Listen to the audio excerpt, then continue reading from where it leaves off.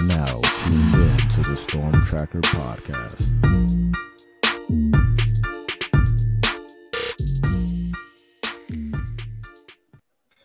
Welcome back to the Storm Tracker podcast. I'm Marcus Benjamin, part of the Rivals.com network, here representing for CanesCounty.com. And this is our weekly segment where we call it Scouting the Opponent, where we bring in an expert, to talk about the upcoming opponent for the Miami Hurricanes. And joining me today, I've got John DiCarlo from Owl Scoop from the Rivals.com network. Thanks for joining me today, John.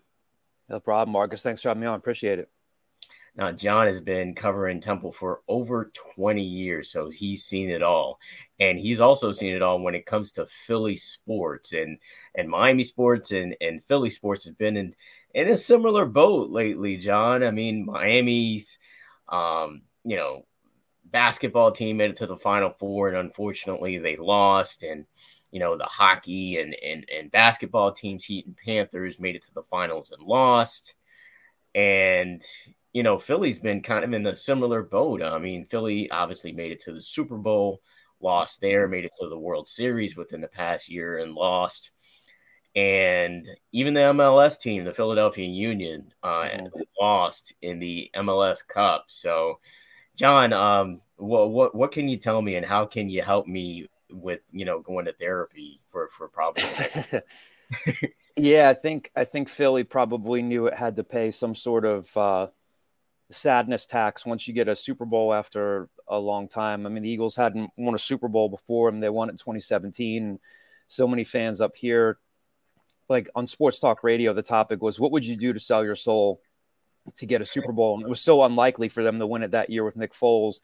And then this past year, the Phillies lose to the Astros. I mean, it was great. It was a great run, but they lost to the better team, even though it was fun to go to Game 5 of that World Series, and just you hear the cheater chants in the seats. I had to explain to my wife where the origins of where that came from. And then I think I was actually covering a Temple game last year, and we're sitting in the post-game press conference, and people were following the Union game on their phones, and I think they lost that one in PKs. Hey, at least you guys might get an MLS title down there. I mean, like what Messi's doing. I mean, that game, that was huge up here when they played the Union. I mean, that was just such an event. I didn't get to go, but anybody who didn't know how good he is and sees like what that guy can do with a soccer ball, it's ridiculous. And then the Sixers are a mess. Where to start there? I think even watching the finals and watching the guy that left Philly, what a brilliant move for the Sixers to not retain Jimmy Butler. That's, again, another whole story there. And it's a huge, like I was saying to you before we started recording, it's a monster pro sports town up here. Sure. But I think it's the Eagles are number one, and everything else below it is 1A. And to see what Jalen Hurts did was incredible. And that was a heartbreaking Super Bowl. And yeah, it's been a bit of a tough run, but the fans are great up here. And like I was saying to you beforehand, it's cool to see what's going on in Miami, because I think the perception outside of the city is, okay, how much do fans really show up? Are they just only going to games when it matters? Because like I said, you guys have so much stuff to do down there. The weather's beautiful, but yeah, I mean, it's been, probably a lot of similarities. And even just seeing what Miami did getting to the Final Four, I've had the chance to talk to Adam Fisher, who's now Temple's head men's basketball coach. And, he was on Jim Laranaga's staff before he went to Penn State. And Jim Laranaga has been such a huge mentor to him. And you got Philly ties down there with Wooga Poplar, and Isaiah Wong. And so I was kind of rooting for them to do well. It would have been cool to see them, win a title. But yeah, similar cities, and a lot of people wondering what they did to deserve all the heartbreak. Yeah, definitely. I know about the perception of Miami, sports down here. It's pretty evident, but it's a lot of factors involved. I mean, it has to do with the nightlife and the heat as well. A lot of people don't want to sit in heat for hours, 80 Yeah. to 90 degrees, and then humidity kind of makes it even worse. Yeah. And then there's a lot of transplants here, and Miami's a relatively young city too. Yeah. I think people don't realize that. I mean, Philly is obviously one of the oldest, so you got great grandfathers that are fans of certain teams, and you'll be lucky to have a grandfather that's been a fan of a team here Yeah. for a while. And some of the teams Yeah. are super young as well. The Marlins are young, Mm-hmm. Panthers are young. I mean, the Heat have only been around since '88. Mm-hmm. But it's definitely a Dolphins city first, for sure. There you go. They look good. They look very, very good so far. Yeah, they look great so far. But after that, it's the Miami Hurricanes, to be honest. I think the Miami Hurricanes, albeit you don't see it in the stands as much as for the, games that are not,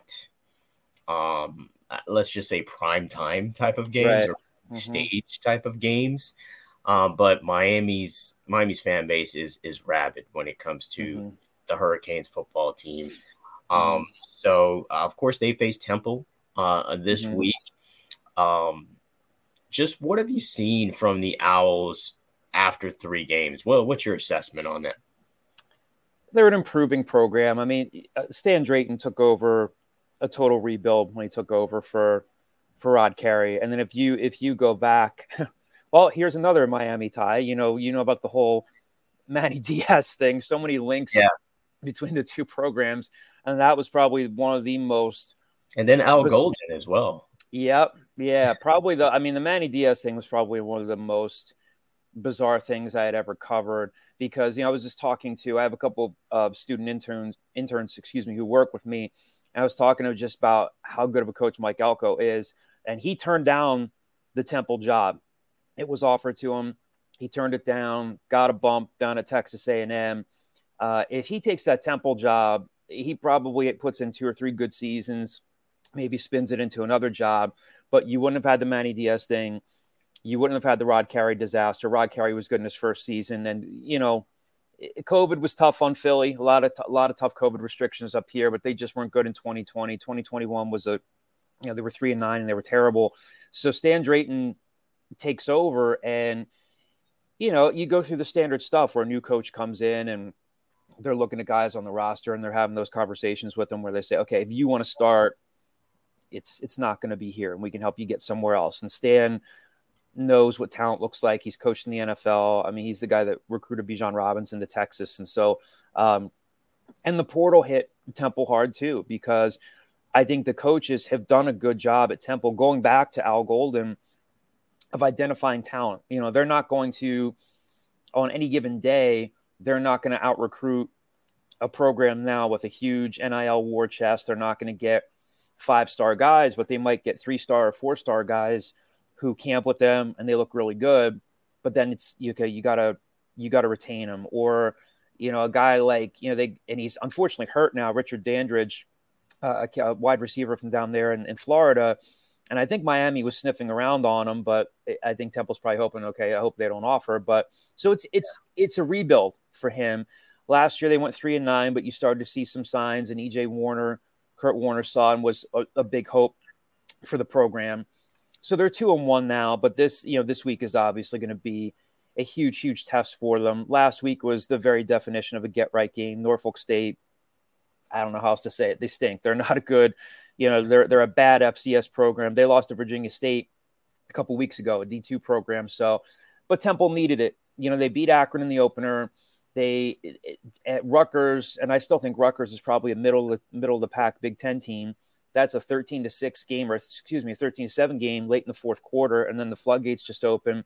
So they have some pieces for the future, but they're still young in other areas. I mean, like EJ Warner is definitely something to build on at quarterback. They look like they have their running back of the future. Another kid from Florida, and Jaquez Smith, who played at Tampa Jesuit. But the biggest challenge I think they're going to face this week is dealing with speed off the edge. The left side of their offensive line is incredibly young. They're playing a true freshman at left tackle, Luke Watson, who they like, and he's a good player. But at the end of the day, he's still a true freshman. At left guard, they were starting a guy named Jackson Pruitt, and he was struggling against Norfolk State. And they benched him and brought in a walk-on, John Fagley, who played well. Rich Rodriguez, their center, has been banged up. He may return. The right side of the line's a little bit better. Wisdom Quarshie at guard and Victor Stoffel at right tackle. But, they've got other issues on the field, but at linebacker, they're good.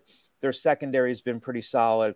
Their receivers, they picked up a couple of really talented Colorado State transfers, Dante Wright at wideout, and then Tywan Francis at safety, who kind of splits time at that Al position. It's kind of like their roving linebacker safety hybrid. So they've got some talent, and they've got some guys that are really good, and they've probably got a few,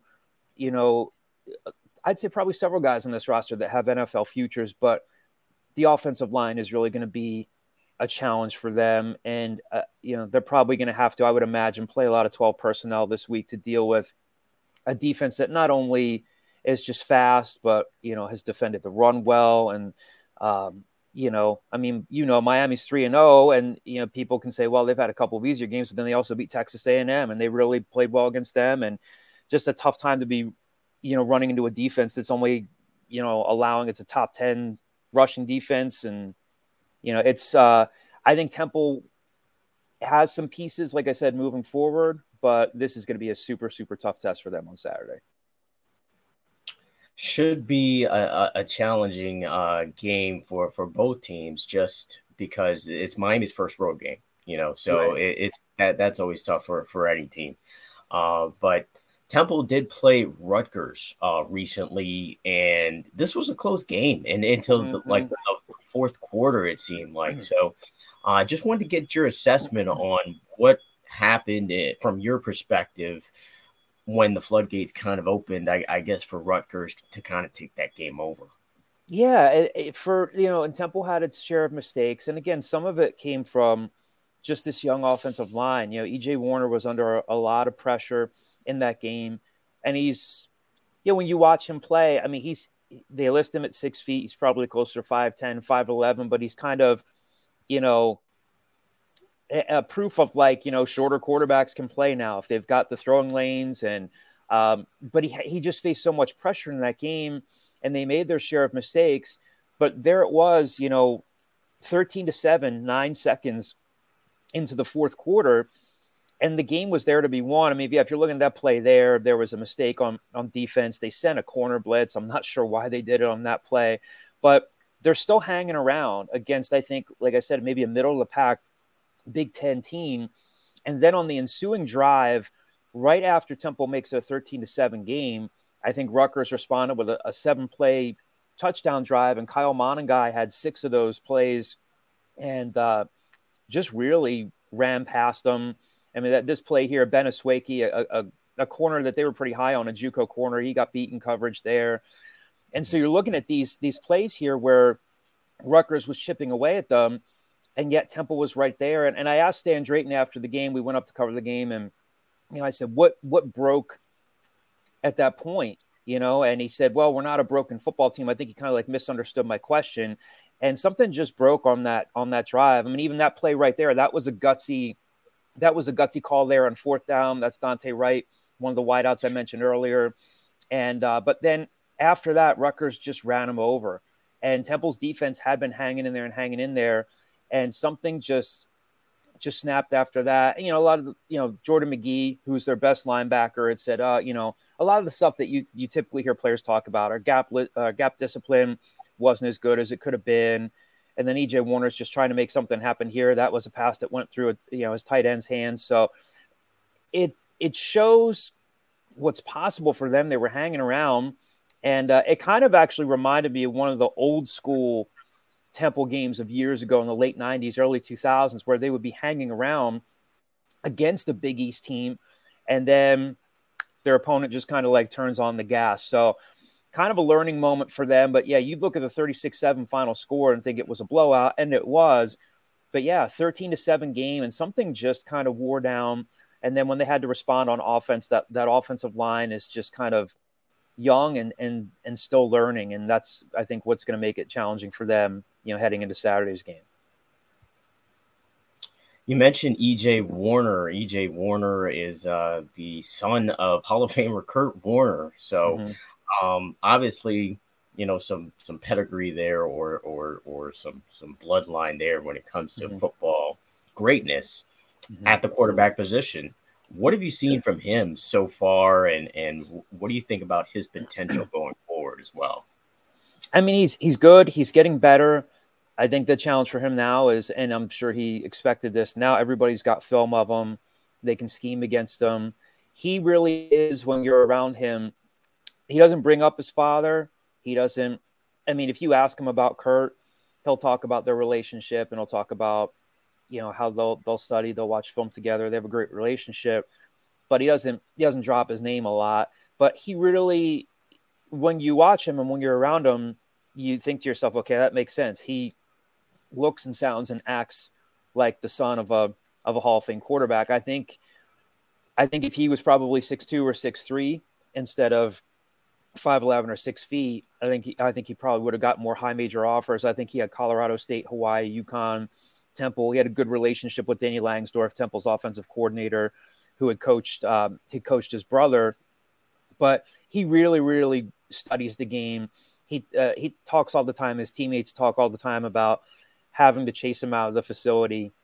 He's in there a lot, so he'll be prepared. I mean, I think he's probably, if I had to venture to guess, he was probably not only watching film of their opening week opponent in Akron, but he's probably been watching film of Miami for weeks.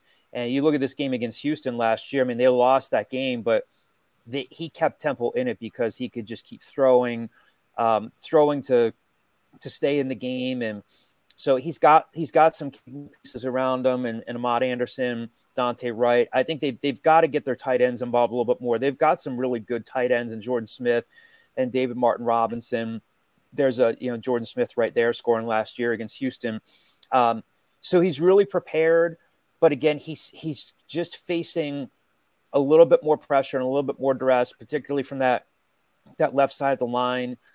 If Rich Rodriguez can't go this week, he's going to be playing with his backup center in Bryce Tolman, but he's really sharp. I think he's had a full off season now where he could spend a full off season in weight room. I wouldn't call him a dual threat quarterback by any means, but I think he's a little bit more comfortable running now and trusting the pocket. I think Temple's offensive line had some really good numbers last year in terms of fewest sacks allowed, but that was partially them and partially EJ Warner, knowing when to get rid of the ball. But again, another, facing a secondary with some good closing speed with James Williams, to Corey Couch, and sure. But I think he'll be up for the challenge. But the key for him will be really can they get Jaquez Smith going? Can this offensive line run block against a really, really good Miami defense? If they can pop a couple of runs and give the Hurricanes something to think about, then that could open things up for EJ. But yeah, very talented, very smart, very prepared, and this I'm sure will probably be the best team he's faced. They faced a really good UCF team with a ton of speed last year, but this is going to be a really, really good Miami team he's facing. I'm sure he'll be up for the challenge, and he'll be prepared for it. John DiCarlo joining me from Owl Scoop, part of the Rivals.com network, providing his take on the Temple Owls, the upcoming opponent for the Miami Hurricanes. I brought up this game because Miami's offensive coordinator used to coach at Houston last season. So Houston, of course, played Temple. He mentioned that yesterday during the press conference. You mentioned the playmakers already on offense. So I did want to talk about this defense and what Shannon Dawson should expect on Saturday. Who are some of the playmakers on defense that the Hurricanes should be weary of? At linebacker, it starts with Jordan McGee. I think he's got a shot to get drafted. Really talented linebacker, really smart, hard hitter, pretty solid in coverage. They do get Leighton Jordan back, a guy that I thought either might enter the draft last year or might get plucked had he entered the transfer portal. He's seen his production drop off a little bit in these first few weeks. He got ejected from last week's game for targeting, but it happened early enough in the game where he'll come back this week. So he's a guy that they'll have to be wary of. They thrive a lot on simulated pressures. DJ Elliott was their defensive coordinator last year, and then they lost him a couple of weeks into the spring this year. Nick Sirianni hired him to be his linebackers coach with the Eagles. So then Stan Drayton brought Everett Withers back, a veteran college coach, veteran defensive coordinator. He's been a head coach before. So they didn't really suffer from too much of a drop off there. So their defensive line up front includes a Miami transfer and Alan Hay, a guy who played sparingly down there. And he's been solid for Temple in these first few weeks. Another transfer, from Kentucky, Jaquavian Mahone. They're not going to generate a ton of pressure, I think, from their front three or their front three or front four, depending on how they're lined up. I think it's just going to be bringing more pressure from guys like a Leighton Jordan, like a Jordan McGee. Sometimes they'll send safety blitzes like Tywan Francis, who's been really impressive. So obviously, I think anything that they can do to get Tyler Van Dyke off his game, again, that'll be easier said than done. I mean, you're talking about a quarterback who is not only can really throw it, but can probably sustain that first hit just because of how big he is. So they'll be facing a defense that I think is probably going to try to, at times, sell out and try to do something to force a mistake. And again, it might come from other areas on the field. You saw in that earlier Rutgers highlight, they sent a corner blitz and it did not work out for them. I think they learned there. But, a lot of simulated pressures and a lot of stunts and stuff like that, a lot of pre-snap stuff is probably what they can expect. And I think they'll try to be aggressive because they'll say, hey, this is, if you're Temple, you're thinking, okay, it's our last non-conference game. It's a chance to knock off a top 25 team at home. We've got nothing to lose here. We're a building program, and I don't think they're going to sell out irresponsibly and a lot of zero blitz stuff, but that's how they're going to have to do it. They know that they're going to have to try to force a turnover or two. They're not winning this game. They're not upsetting Miami without forcing at least a couple of turnovers. Absolutely. Miami will have to be efficient with the football and not commit turnovers in order to come out of Philly with a win and not commit penalties as well. I think this is a game where they do need to be efficient. I did want to ask, before I ask you about your prediction or score here, how are you expecting the crowd to be? Because Miami and Philly are kind of similar in the respect that they're college football teams or college teams in a major sports city. Mm-hmm. And, and you guys are playing in a pro stadium as well, just like Miami is as well. So what are you expecting kind of the crowd or the atmosphere to be? It's hard to expect. I mean, I could see maybe like the lower bowl being full at Lincoln Financial Field. And for Temple students, it's like a 20-minute subway ride right down Broad Street. For years, Temple's fans wanted an on-campus stadium. Hasn't happened. I don't know whether or not it will happen. But, yeah, I mean, you hit the nail on the head. When this is a pro sports town through and through, the closest thing I could say to, like, when it was a Temple year was, 2015. They started off 7-0. They beat Penn State. They played Notre Dame, National Game of the Week. That was a great crowd. And there were a lot of Temple fans there. It wasn't just like your New York Yankees Al Golden coaching that team? That was Matt Rule. Golden had moved on to Miami at that point. Al was really the foundation of reviving the program. But since then, it's the Temple fan base is fickle. And I've said that to some fans that I know. If they're winning, people will show up. They're not going to sell out the Link. You're not going to see 60, 65,000 fans there. But if they lose, some of the fans are like, well, wake me up when they're good again. It's kind of that type of mentality. Again, I think they suffer from not having a campus not having a stadium on campus. And then, I mean, this was not to go too far back, but again, I referenced the Big East years. This was a struggling program that was nearly almost dropped, hanging by a thread. And that's when Al Golden came in and was really the architect of reviving this. So it's been a while, probably since, 2015, 2016, when they won a conference championship. In 2019, Rod Carey's first season, they were still pretty good and still getting some decent crowds. But when they lose, the fan base kind of just goes up and down. For this game, I could definitely see a good turnout. I think you'll see, Miami grads and Philly, and they're up here. I think they'll turn out for the game. I'm not sure how much the fan base travels, but yeah, it's a fun city to come to, fun city to hang out. I could see the lower bowl being full. I could see a crowd of maybe 30, 32,000. But yeah, I do talk to Temple fans up here. I mean, like, attendance numbers are down all over the place, but Miami is a similar program. Obviously, they're in two different places right now. Miami's a top 25 program. They're in a better spot than Temple is right now. But yeah, you see sometimes when they're playing down there, they're playing Florida State, they're playing a blue blood program, it's packed. When they're playing a Bethune-Cookman, or they're playing like kind of like a lower level opponent, fans are kind of just fair weather about it. So it's a lot of the same up here, but I could see a decent crowd. I could see maybe 30,000 fans plus, which is that's a good college football crowd in Philadelphia, where you have, it's not Miami, but there are so many distractions up here. Tons of bars, tons of restaurants. The beaches are an hour and a half, 2 hours away. People will go there for the weekends or for the week. So that would be my best guess for a crowd to try to predict this fan base. But I'm sure you'll see a mix of Temple fans and Miami fans at the game. Good stuff. And lastly, I wanted to ask about your prediction for the game. I do this with every person that I bring on for this segment, scouting the opponent.